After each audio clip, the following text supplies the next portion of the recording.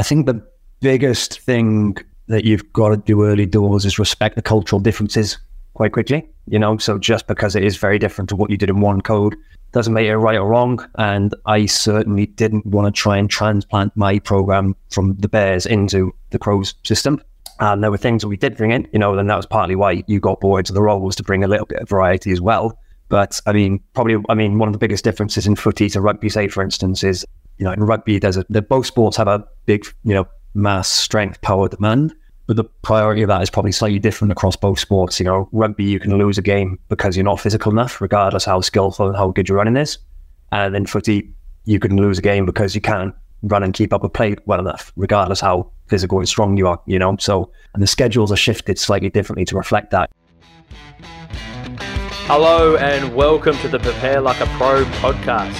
Make sure, if you haven't already, to subscribe to my YouTube channel to receive a notification and never miss a live interview. I hope you enjoyed this interview, and please share with a friend or a teammate that you think will value this episode. Let's go.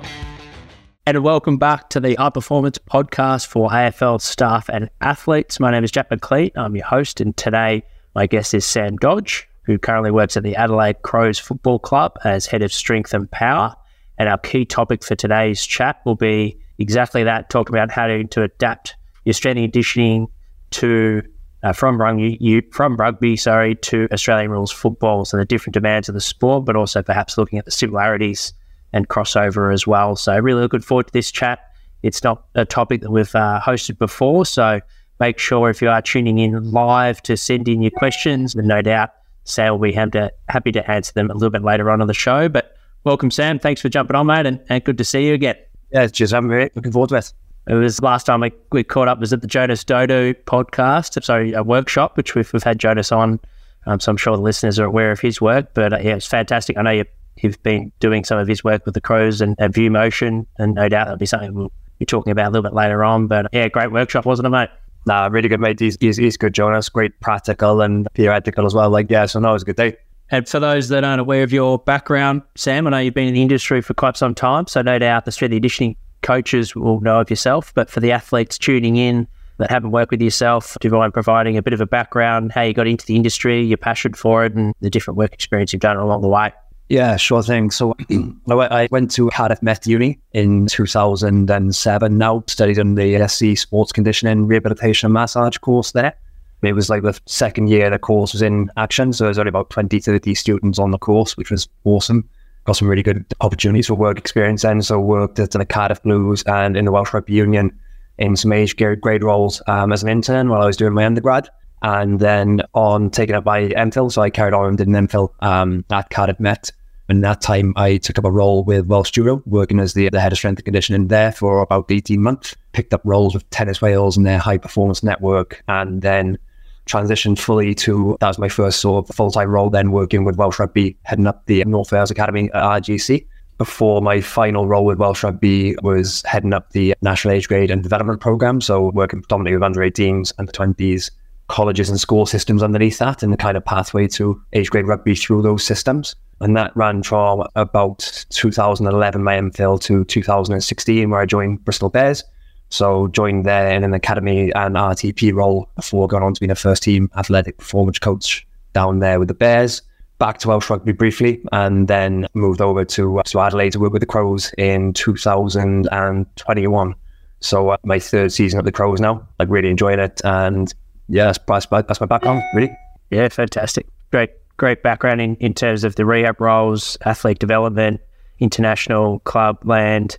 So be exposed to all the different roles and environments there. Who have been some of your strongest sort of influences or mentors, if you like, along the way that have helped shape your philosophy? Yeah, I've been really fortunate. I've worked in some really good offices under some really, really good guys, and working in national programs, you do get to rub shoulders with a lot of really good coaches in those positions. So I think early sort of career wise, I kind of met Jeremy Moody was a big influence for me. So he was our sort of course director, worked in UK athletics, and was probably my first exposure to sort of proper strength and conditioning coaching. And Rodri Williams was massive for me as well, in terms of he was the guy who ran the Blues Academy, still at Welsh Rugby now.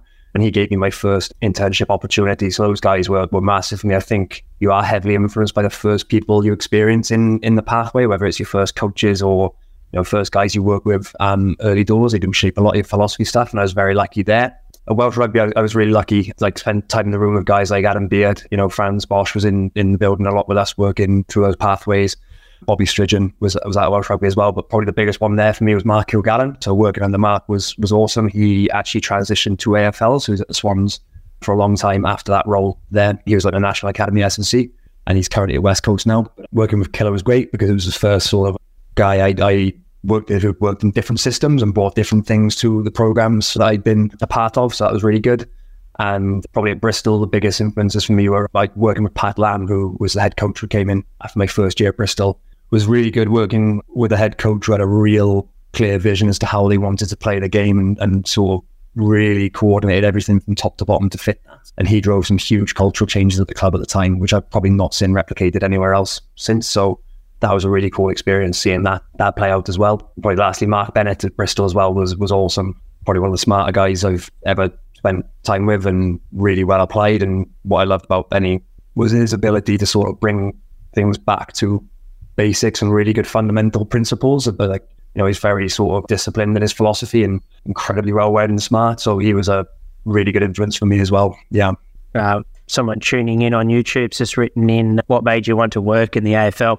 Oh man, I'll be honest, I didn't know loads about it before starting working it. Obviously, the main exposure I had for it was through Killer, Mark O'Gallen, I say, because he obviously went on to work in footy and kept in touch with what he was doing then. But I think the biggest thing for me was I felt like I was probably in a position where I'd worked in rugby for a long time, and I was doing well in rugby, and I felt quite comfortable in that position. And the biggest challenge for me was working in something I didn't know much about. Still high profile sport, lots of pressure, lots of challenge within that. And I felt there was an awesome opportunity to try and apply my philosophy in a different setting, in a different situation that I was completely unfamiliar with, really, and test that and test my sort of coaching, the application of my philosophy into a completely different sport with different needs. It was a really exciting challenge. So it was a bit of a no-brainer, really. But yeah, that was probably the main thing I was hoping to get out of the changing role. Yep.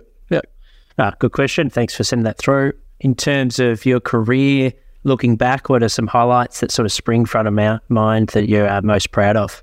Yeah, I think when you sent that through, it was actually a good one to sort of reflect back on, really, because I'm giving it a huge applause, to be completely honest with you. But I think, look, we've had some really good, successful outcomes. So I think one of the highlights was one of the last things I did in Welsh Rugby, where we won a Grand Slam with the under-20 side in 2016. So won the Six Nations Championship for the first time. And like, naturally in those roles, a lot of the work was done predominantly with the academies, and the boys came to us and we sort of tried to polish them up and try and develop them whilst looking to perform at the same time. Working with some of those lads were some lads that came through my earliest college and academy pathway. So it was a real nice way to see out that period, having lads you'd worked with for 4 or 5 years, seeing them transition into, successful athletes, transitioning into senior rugby and stuff like that. That was awesome. Really enjoyed that. Enjoyed all the guys I worked with.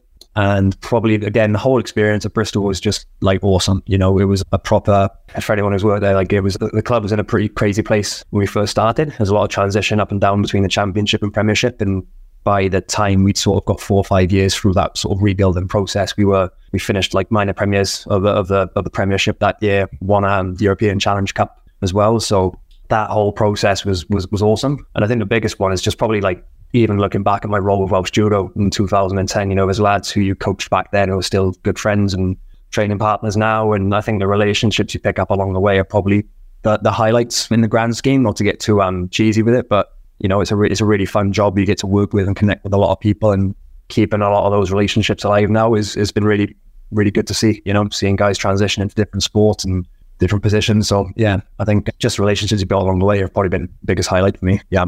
Fantastic. And on the flip side, what about most significant challenges that you've faced, and how did you sort of grow as a coach, or what did you sort of learn from those experiences? Like, come with elite sport, obviously there's high pressure moments and things don't always go to plan. The most significant ones that spring front of mind. Yeah, like the nature of the roles are all challenging. Like, do you know what I mean? Like, you probably spend more time in challenge than you do smooth sailing. But I think one of the best learning experiences I had through challenge was probably my first year at Bristol. We got relegated. So it's, it's quite interesting to see, you talk about things you learn when things go well and processes that have worked. But seeing that environment and how people behaved and responded in those times, and kind of the pressure that sort of brought. I mean, we had 3 head coaches in that season alone.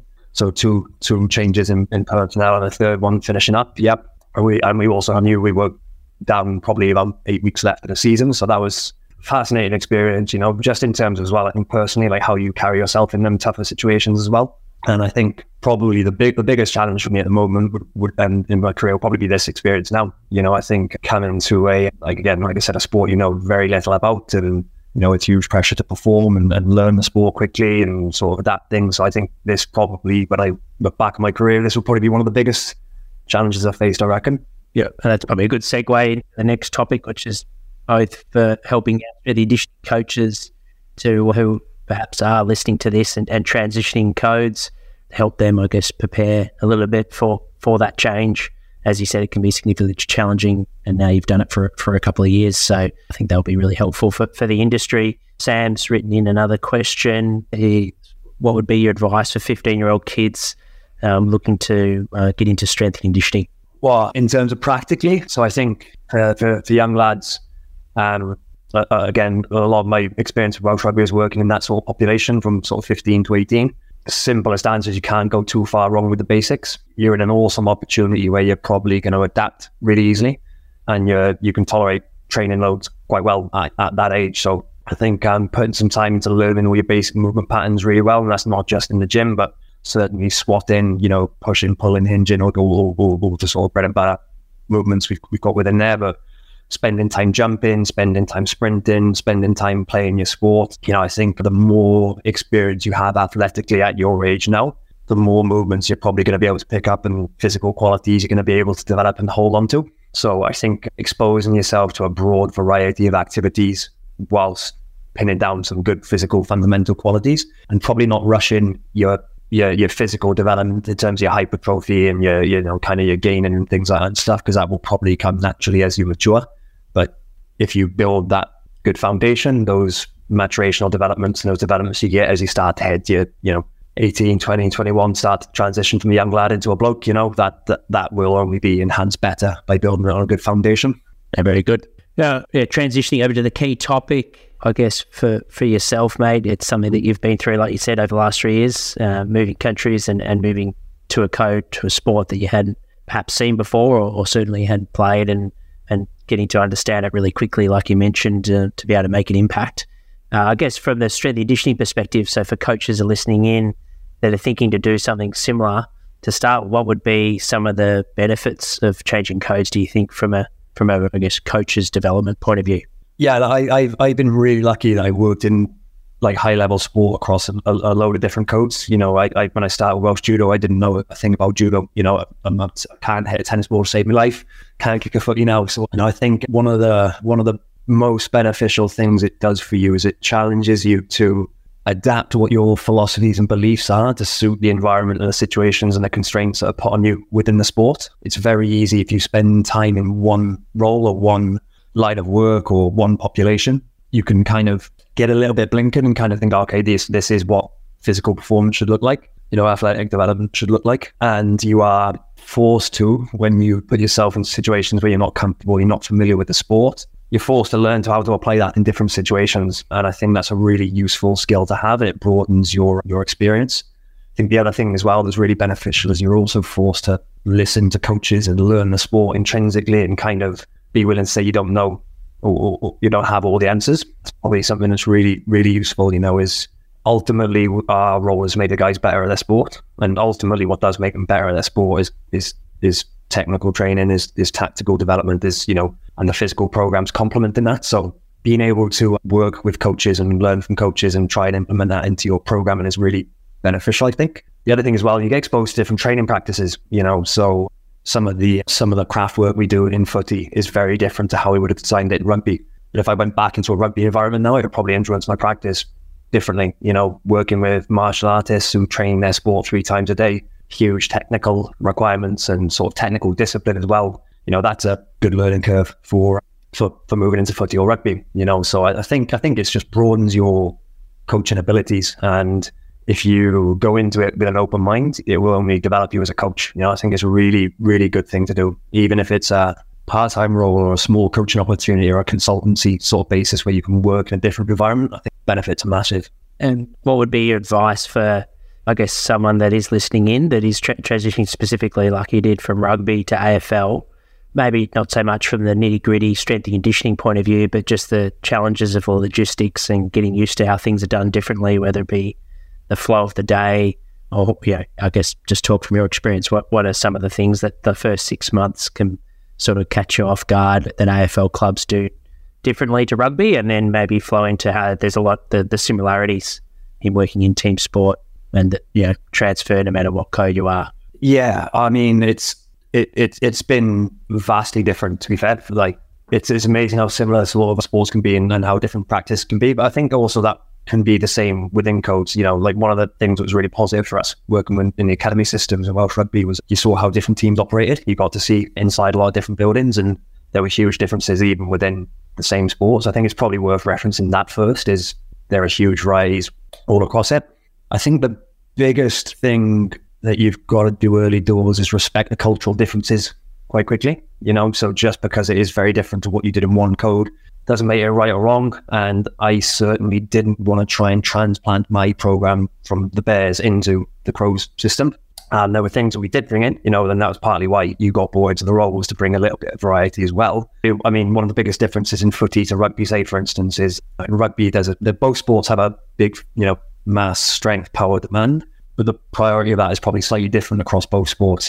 Rugby, you can lose a game because you're not physical enough, regardless how skillful and how good your running is. And then footy, you can lose a game because you can't run and keep up a play well enough, regardless how physical and strong you are, So, and the schedules are shifted slightly differently to reflect that, In rugby, you would typically, most clubs would have breakfast, gym first, lunch, meetings and training in the afternoon, because everything is sort of geared around maintaining mass and maximising physical development. And, you see the size of those lads, and it's not by mistake they are that size. There's obviously genetics play a part in it, but the way their day is regulated and structured makes a huge influence on that as well. In footy, because the running demand is so high, we typically lift after training, so that influences how you should design your program around that. I'm a big believer that your S&C program, it should obviously help and contribute to the schedule design, but ultimately you want to try and prioritize your sport and performance, your technical development, your competitive training, whatever that looks like, and then build your strength and conditioning program around that to maximize and benefit those qualities, rather than maximizing your S&C outputs and affecting technical training to the point where, it can impact your performance on the weekend. So, we definitely had to shift some of the sort of philosophy, practices, programming design I had at Bristol over to the Crows. But then back to the original point, right, is also you see different things. So I know when I first turned up at Adelaide, the lads had no experience of lifting anything prior to training. And we know those are wicked windows for developing power, for developing plyometric ability, for developing some of those higher quality or, higher speed, less taxing, less fatiguing qualities prior to training, priming beforehand. So that was brought in, and you can bring that in with confidence. So I think back to your original point is, there are always things you can learn from the different systems, and it's just finding a way to make them fit in around what the technical demands of the sports are. Does that answer your question? Fantastic. So, yeah, it sure does. Yeah, that was something that I hope was going to be my next question, actually, was you mentioned that from your experience of seeing how some of the tactical sides of martial arts as well as football, if you work back in rugby, you look to potentially bring some of those in or open those discussions around the scheduling. And yeah, conversely, what were some of the things you brought in from the Bears? But it sounds like that was a fair bit of it there, bringing in, actually changing the culture from, being fearful of lifting, especially lower body weights before field, but how it can actually enhance and prime them. But also there's not a lot of fatigue in the system. So not only is it low risk, but also to hopefully enhances the football, the tactical side. Is there other things that you've noticed that you think is quite effective in Australian rules football that perhaps isn't commonly done in Australian rules football that you'd like to bring in? Oh, in terms of things to bring into Aussie rules football from other systems, not hugely. I think in terms of what we're doing at the moment, one of the big differences is probably the level of training exposure the lads have from a resistance training point of view. In a rugby pathway, you're coached like pretty extensively from 15 all the way through an academy system into the same club. You get a lot of long-term development in that space. But I think on the flip side, one thing I will probably take back to a rugby role, say, for instance, if I did end up in one, or something that's certainly been a really good learning for me is, geez, I think the volume of work that these lads can get through in footy, and, you know, the volume of running and the intensity that they run at while still taking contact, while still being highly skilled, all that sort of stuff has been phenomenal. And it's certainly opened my eyes to the, I guess, potential capacities for running, for sprinting, for, you know, on-field volume you can build to if it's done in the right way. And, you know, there's certainly big learnings from that sort of space for me. I think the other one as well is because the game is so attritional.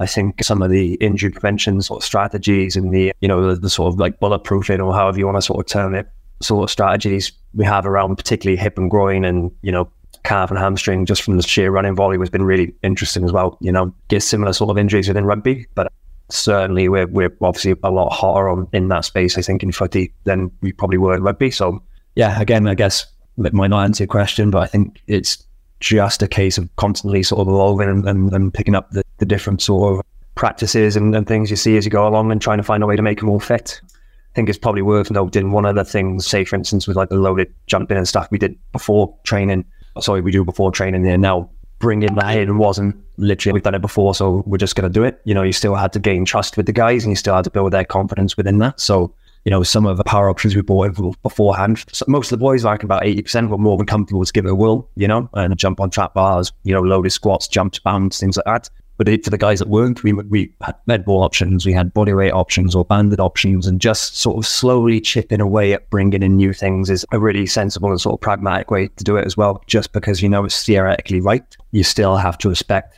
the previous culture, the history and exposure the lads have had to those things. And I think that's what makes it successful when you do try and bring things in, is bringing it at a pace that's suitable, not pushing the boat out too early and not looking for it to be technically perfect and really advanced straight away. You know, you can really build some simple processes in over time. You know, the next season you come back in, it's right, everyone's jumping, everyone's, you know, and it's an easy thing to bring in.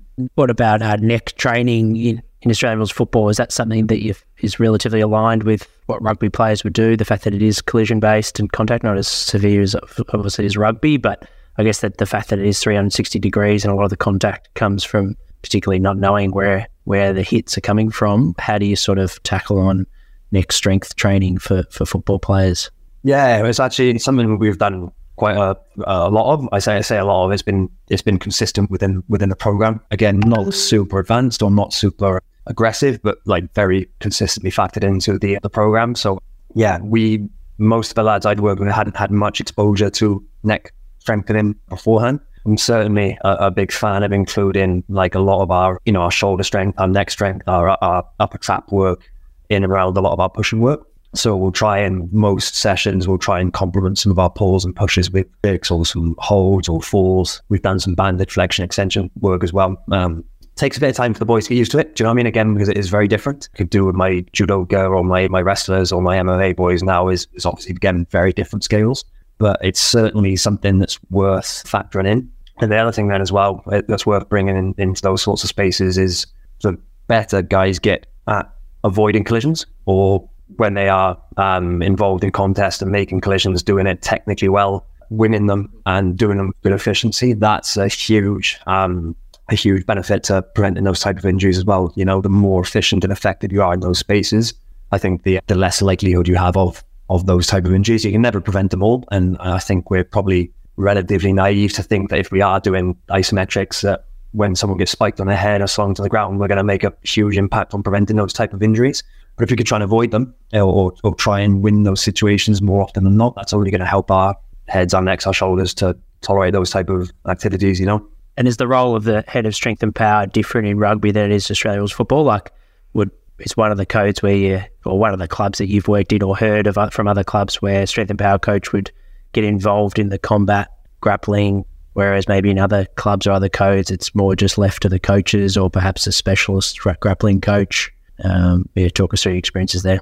Yeah, it's quite funny actually, because so when I arrived at the Crows, Nick C basically been in for a few days and sort of pulled me into the office and he's like, oh look, I'd like you to do our tackling work. You know, you've got a rugby background, you've wrestled, you know, you've probably, you know, so, and I was a bit like, I wasn't expecting that, and it's certainly not something I would have had much exposure to in rugby. You've seen good things, but, you know, I basically said, oh look, as long as I'm not pinged for if I'm bad at it, because no promises I'll be good at it, But I think, like in rugby, you typically have a defence coach. So defensive systems in rugby are a lot more systematic. Defensive systems are clues in the name, but they're very system-based. They're very sort of disciplined, and you have set roles and sort of protocols and, policies that you have defensively. And most of that stuff will be taken care of by the technical coach. The other thing as well is, like the level we're working at Bristol and internationally and stuff like that, like there's not a lot of me who hasn't played at that level being teaching those lads about winning them type of collisions. No, it's not. Those guys are very, very high level. So you certainly pick up good habits off them, and you see good drills and stuff like that. But typically, your strength coaches wouldn't deliver in that space unless they were particularly ex-players or very experienced in that space. It would predominantly be left to technical coaches.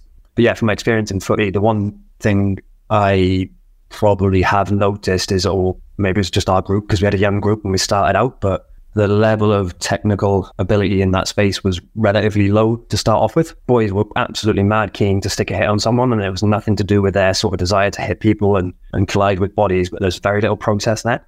So we initially sort of looked dominantly at our footwork and the way we enter into contests. So giving ourselves the option to try and have tackle selection opportunities, and the guys are starting to get their heads around that a little bit, which is good.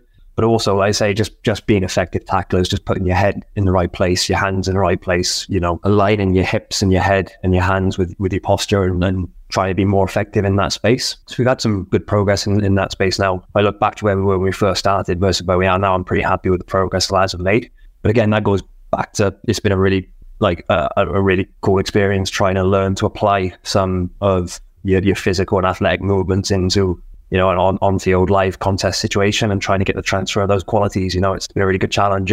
Yeah, that's interesting that you've had that experience. Like you said, not all strength and power coaches would be exposed where the head coach brings them into the office and sets them that task, but sounds like you embraced it, and it's great to see the boys have developed quite well over the last few years with it. Have you found by being in that position that it's influenced maybe some trunk exercises, rotational power exercises that you're working in really close with the athletes, where it's influenced your exercise prescription in the gym, or is it more, are there two separate things in your mind, looking at from drills on the field, efficiency, and then the strength and power is more global? Yeah, I think it probably comes down to where your philosophy sits, really. Like I'm a big believer in, we use the gym space to develop our most general physical qualities. So our ability to produce force, our ability to be reactive, to produce power, to, be strong, be resilient. But I really am a huge believer in, if we want to try and get technical transfer from those physical qualities, you have to expose them in the constraints of the game, whether that's rugby, whether that's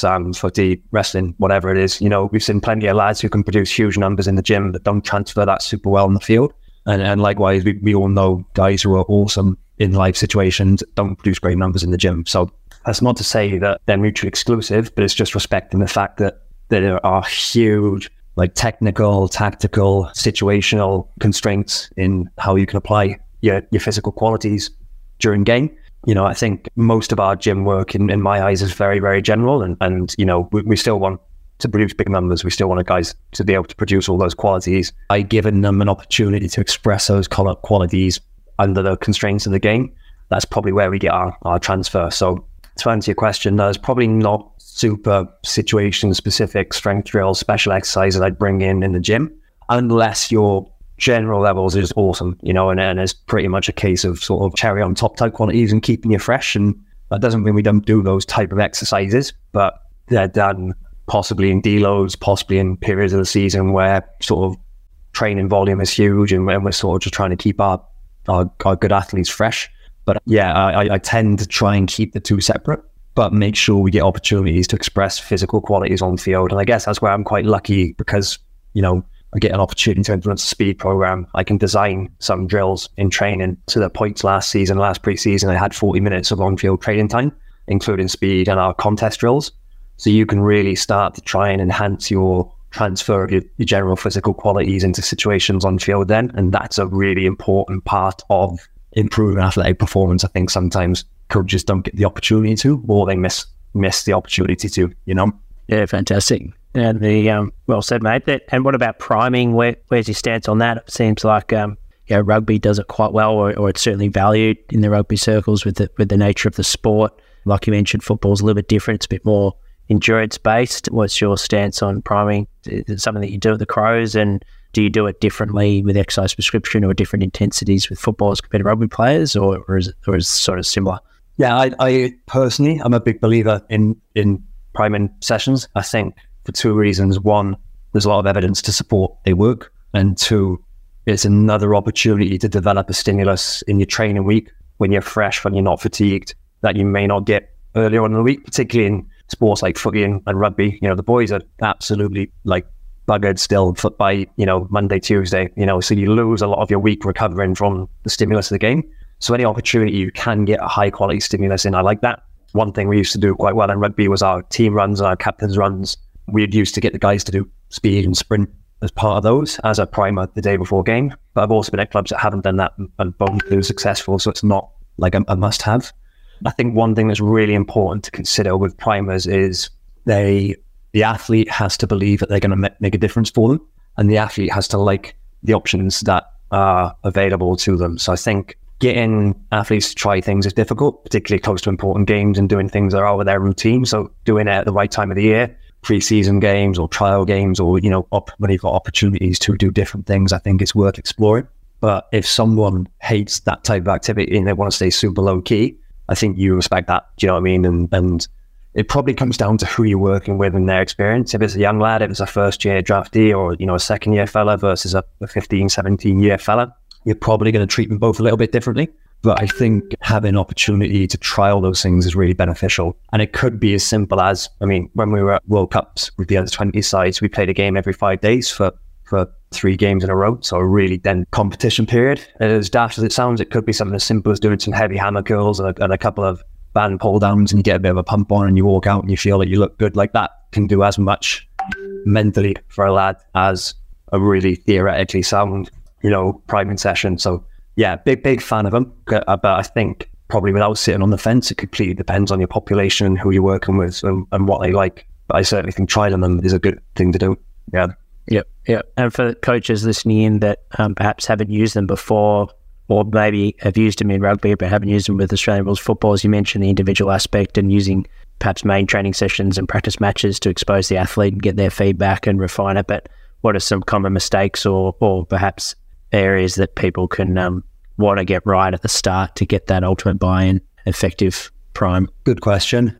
I think it's a good question. Again, it's probably not like a right or wrong, but it probably comes down to, again, like who you're working with and their experience. I know we've had some lads who have liked hitting heavy squats day game, day before game, like hitting a heavy squat. And I think if you recommended that to some of the footy boys, they'd laugh your head off, like, do you know what I mean? So I think, again, it comes back down to, comes all the way back down to, I guess, probably the biggest mistake you can make is probably starting simple. So start very, very simple and broaden as you go along and find what works. And also, probably the biggest mistake you can make is just not listening to fellas and going, but I know this works, so we want you to do it. When a bloke is telling you adamantly it doesn't make him feel good, I think that's probably what it would most likely come down to, is just probably not respecting individual differences within the athletes and stuff. And again, culturally, I've thought about and considered trying to bring in some speed primers to our captain's run, and it hasn't gone down particularly well. In that case, I've just parked it. I've not persisted with it. You know what I mean? And we've sort of slowly worked with fellas individually who like that sort of stuff. But I think it's probably a case of maybe, not having the humility or the sensibility to just park it if it's not going that well. I think that's probably something that's quite important, I guess. Yeah. And going back to sort of the speed aspect that you mentioned, that's something that you lead. Is it something that once you've got the fundamentals in terms of movement mechanics down pat, do you sort of look at speed development different with the demands of the game, or is it similar to rugby? I guess if you're breaking it from a max velocity point of view, then also the acceleration, from a training prescription point of view, are you drills similar, like Jonas sort of mentioned in the workshop? Everyone's got 2 legs, 2 arms, doesn't matter what. There's a lot of the sort of the basics are the same. Is that something that you share? But I guess once you've got the basics going with a player, what are some things that you sort of look to do differently with an Australian footballer that you might not do with a rugby athlete? Yeah, I think it's probably a couple of parts in the answer to this, but one thing that comes within team sports is your speed exposure and your speed program is heavily determined by your schedule and the time you get to spend on it. So ultimately that will probably determine what you can and can't do within that. And yeah, I'm a big believer in working on, again, it probably goes back similarly to my weight room example, working on general qualities first. Acceleration, taking off max velocity, making sure we run well upright, making sure we can switch our legs, we're stiff, we're bouncy, we move well. And in a team sport scenario, guys who are good at that and guys who are poor at that, working on the same drill, can still develop those qualities quite well, I think. And I think the most important thing to factor into that is to make sure there are opportunities to express those qualities in the context of the game. It goes back to, again, that idea of transfer for me. So one thing I'll always try and do in my speed programs is, if we're working on an acceleration focus day, so we tend to sort of work our accel and cod together, and then we work our upright running on a separate day. That just fits in within our schedule. We've been doing some acceleration and decel drills.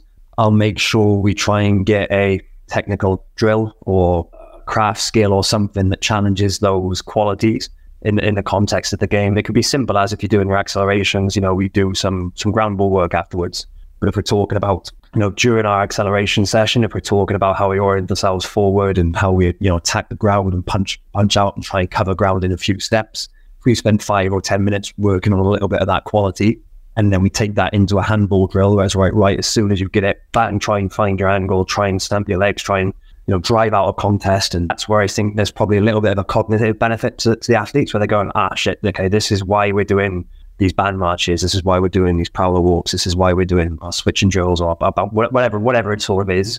There's an understanding that's going to benefit a skill component in their game, and they get an opportunity to try and do those skills with the technical underpinning as a part of it. So I'm a huge believer in that. I think it's really important. So, like, again, for instance, on our COD and Accel days, and normally when I get some like contest drills, so we'll do very basic cutting, 45-degree cuts, 9Ds, Accel, paddling your feet, very basic drills, because again, you've got 45 athletes, you're normally working to a 10-15 minute window, so it's hard to do genuine speed, like a speed session in a football or rugby program, so little doses of those type of qualities, but then making sure we get an opportunity to try and transfer it. That's where I think sort of the sweet spot sits, and that's just my personal opinion on it.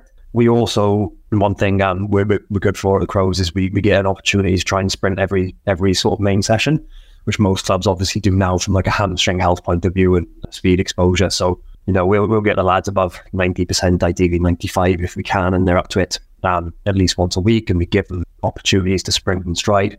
But one thing, again, going back to your original questions about transfer from sport to sport and how it might look different, one thing I've taken on board this year now is, and it was a good learning for me, was I think rugby is quite good for developing speed. I think a lot of the athletes get behind it, and there's a genuine good understanding that it benefits them.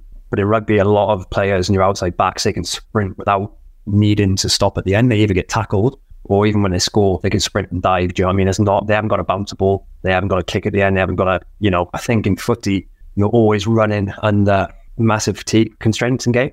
And even when you're sprinting and opening up, you still got to bounce, you still got to kick, you still got to execute a skill at the end of those sprinting efforts. So most of your sprinting comes in transition, and typically leading or transitioning from attack and defense, and trying to work to a good field position. So a lot of our speed development work, because we haven't got a lot of time for it, is focusing on COD, Accel, decel. The majority of the game lives for a lot of these guys. And that's not to say it's not a fit to run upright better and have better running economy.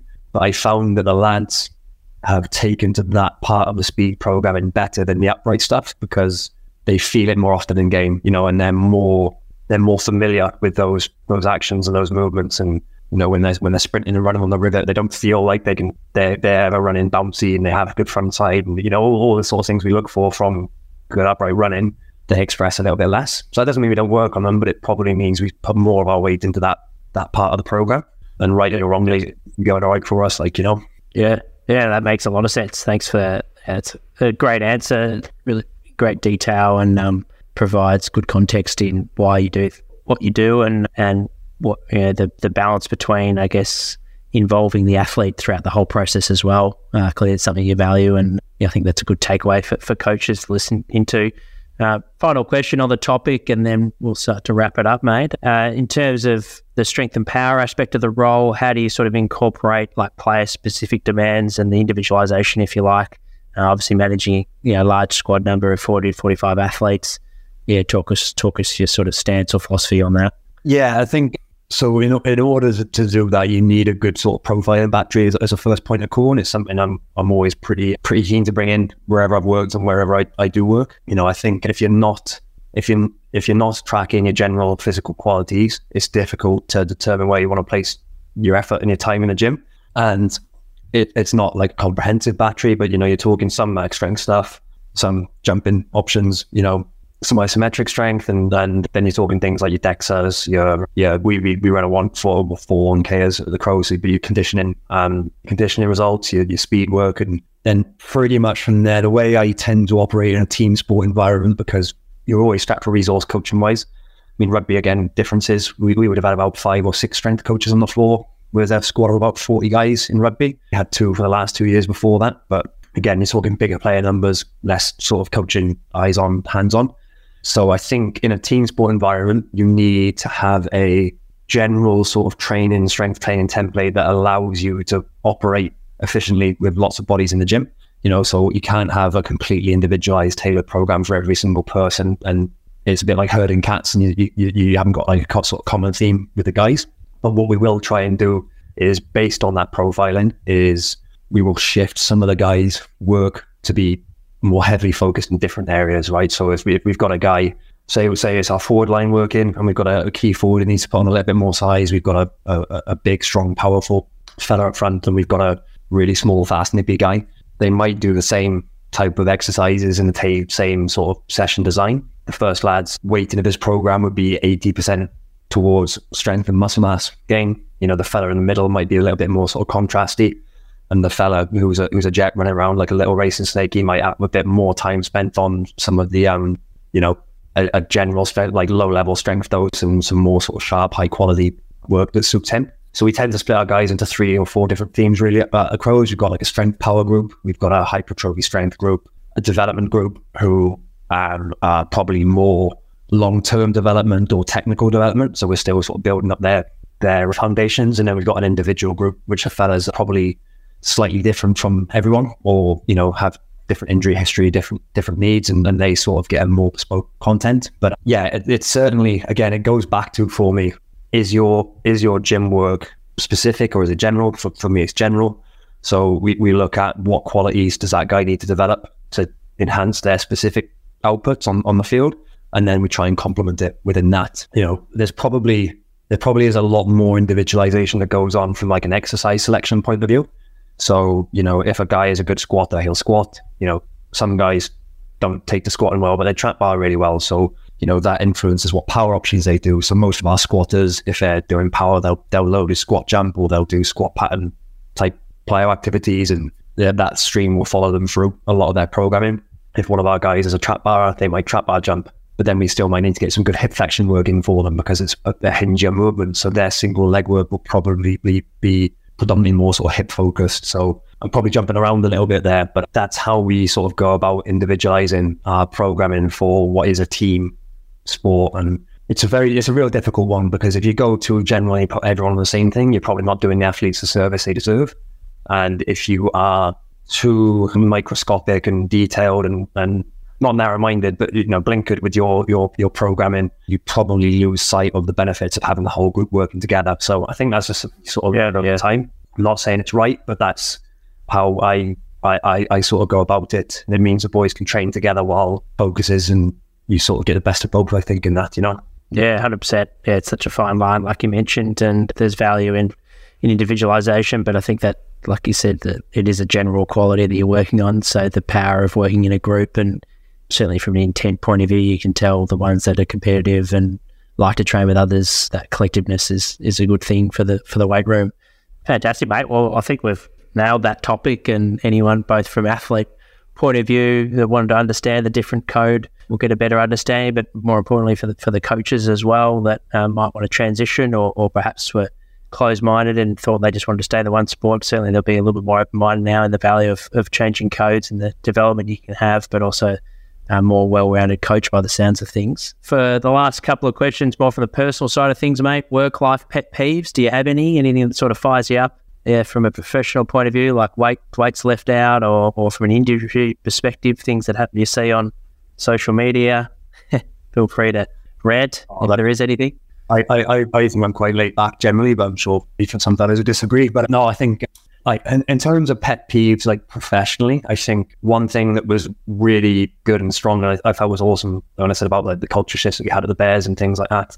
I find people are quite happy to complain or challenge things or sort of express dissatisfaction with things in isolation, but very rarely have that conversation with the person or the group of people that are doing that. And it's always a difficult conversation, but I think one thing we brought in was almost this like no soft ears policy, which I talk about a lot. And, you know, it was a case of you hear people, because like our organizations and our sort of departments and, you know, the scope that we work in is massively broad, loads of different personalities, loads of different silos, you know, and it's like, it's very easy to not have those conversations. And more often than not, people are quite open to them. You know, I think if you can challenge things face on, but also be challengeable, I think that's really, really useful. And look, I certainly don't always get that right. And you know, I think if you're in an environment where people do embrace honest challenge and sort of healthy debate and things like that, it can only benefit your environment. And that comes from players as well. You know, like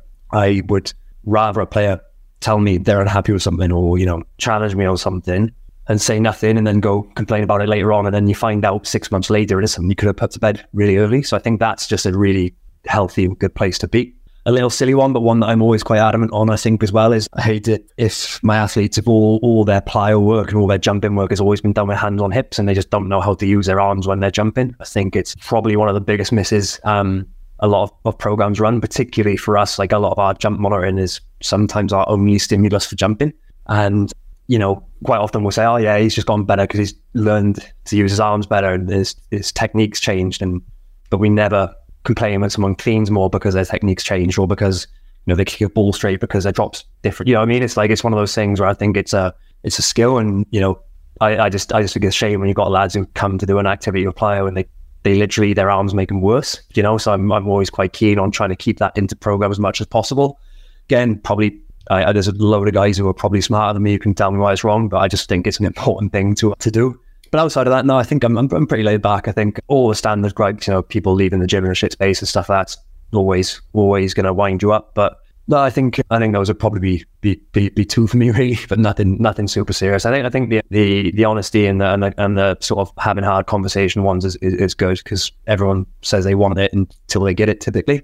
And if you can get yourself in the right sort of frame of mind and character to embrace it coming at you and also be comfortable giving it back, I think that's when like departments, teams, whatever it is, training groups go from, you know, good to great is when they can have that level of honesty, you know.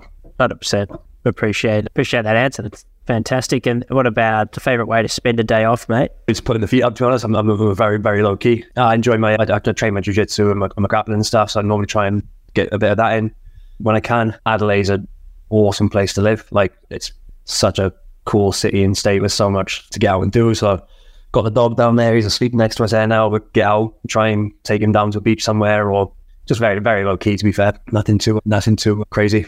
I can put out on a live stream anyway. The rest, obviously, we're recording this interview in late November. What's the rest of the year like for you, and what are you most excited for 2024? I mean, it's weird, November being hot, you know what I mean? December being hot. So like typically pre-season for us started in sort of June sort of time. And normally you'd have games all through Christmas period. So you play Boxing Day, you play New Year's Day, New Year's Eve. So we actually get a good bit of time off over Christmas over here, which is nice. But to be honest, mate, it'd just be getting my head down and cracking on the work. I'm quite excited for the year we've got ahead with the lads. The boys have come back in a really good place so far. So we started pre-season this week. So we're 3 days in, looking in a really good space. And, you know, we've had a good couple of years of development, and we're probably hoping to go another step further again this year now internally. So just looking forward to the challenges that brings, to be honest. You know, I don't tend to look too far ahead and just sort of take things months at a time. But yeah, I mean, that's why I'm in Australia. That's why I'm here. Like, as I'm here for the job and the role and the opportunity and stuff. So, you know, that's probably what I've got to look forward to most. You know, I'll try and get a race somewhere at some point, but I'm pretty sort of focused on the year ahead, really. Looking forward to that. So, yeah, well, thank you for providing us great insight on what it's like to change codes, the challenges that come a coach's way, but also the value in taking on that challenge and getting out of your comfort zone. I thought you really shared a great insight and both provide value for the coaches listening in as well as the athletes. So clearly making a big impact at the Crows. They're fun team to watch play, and the fact that you're working on the speed, their contest, and then of course their head guy in their gym program. You're clearly doing great things there. So they're lucky to have you. Thank you for everyone that's tuned in live. If you tuned in halfway through, make sure to listen to the very start. Sam dropped gems from the very second, so make sure to tune in. You can watch this on our YouTube channel. Our next live chat is next Thursday. I'll be presenting everything you need to know when it comes to mastering periodization, the complex and linear approaches for Australian rules football. So tune in there. That'll be 4:30 p.m. Australian Eastern Standard Time, Thursday, the 7th of December. So thanks again, Sam. Really appreciate it, mate. And looking forward to catching you throughout the season. If you enjoyed this episode and want even more, our Academy is for you. The Prepare Like a Pro Academy is a platform that hosts exclusive features and bonus content, such as a Q&A segment aimed at getting to know the guests on a more personal level. Here's an example with Emily Meehan, head sports dietitian at the Collingwood Football Club. What are things that fire you up? Oh, this one is always, so I suppose it is, it'll be topical for most people, I think, but staying in your lane. And I often find that with nutrition, everyone eats, so everyone has an opinion. And I think that's what really gets me fired up, because so many people try and provide nutrition advice based on their N of 1 experience when they did intermittent fasting or keto or whatever it might be. And then game changes, I'm sure game changes, whatever that might be. And look, it probably keeps me in a job, but that it does drive me insane, because sometimes the information can be so detrimental and opposite to what I've been working with my athlete or athletes, and and because they hear it on someone's socials or through a documentary, it unravels everything that I've been working with an athlete for. Yeah. Another feature of our Academy is the opportunity each week to join myself as co-host on the Prepare Like a Pro live chat show. Here's an example with Academy member Rama Davies, a strength and conditioning coach at the Box Hill Hawks. Welcome, Rama, to the chat. Rama has also worked at Box Hill, or currently he's working at Box Hill Hawks with us. Awesome. So he's another Box Hill man in the strength and conditioning department. So I'll handle it over to you, Rama, to ask your question, mate. Thanks for joining us. Excellent. Thanks, Jack. And thanks Sam, for the chat. It was I found it to be really insightful, plenty of gems in there, and I enjoyed it a lot. Mate, my question to you was, you spoke quite a bit about perspective during that chat, and I was wondering, what are some of the things that you either know or do physically that you wish you either knew or did back at the beginning of your career? What are some of those things? Yeah, good question. So I suppose with perspective on life, that sort of point, it certainly has been massive for me now, and didn't probably have that as much when I was younger. I suppose one thing I might mention is gratitude. I spend a lot of my time doing a lot of gratitude exercises, listening to podcasts, doing a journal every day, just a bit to say what I'm grateful for, sort of 3 things. And that's a fantastic way that I've been able to, reset and just kind of gain that gratitude and perspective about, that there is more to life than football, or, might be whatever, as an S&C coach, if something's, if you're having a hard time, it can be massive with just, opening your eyes a little bit and losing that sort of tunnel vision or being stuck in that work bubble. So that's been huge. I think I wish back then, when I was younger, I asked more questions and was a bit more open to different things. I think I was a bit single-minded back then, and I thought there was one way of doing things, and if I kind of didn't have that fear of asking a silly question or fear of judgment, it would have got me a lot further, and I probably would have learned a lot quicker. And being open to sort of different things, because you never know what you might find. It's just, there's so many people, like great people out there, knowledgeable people to learn off. And there's plenty more where that came from. If you would like to learn more, then enter patreon.com/preparelikeapro or head to the link in our show notes. Thank you for listening to the Prepare Like a Pro podcast. If you like this episode, it'd be a massive help if you could like, follow, rate, give a review, or even share with your mates. The show is recorded in Melbourne, Australia. Be sure to follow our Instagram page for all updates on our latest and greatest. If you would like to get in touch to suggest a guest or advertise with the Prepare Like a Pro podcast, please email me at jack@preparelikeapro.com. Thanks so much for tuning in.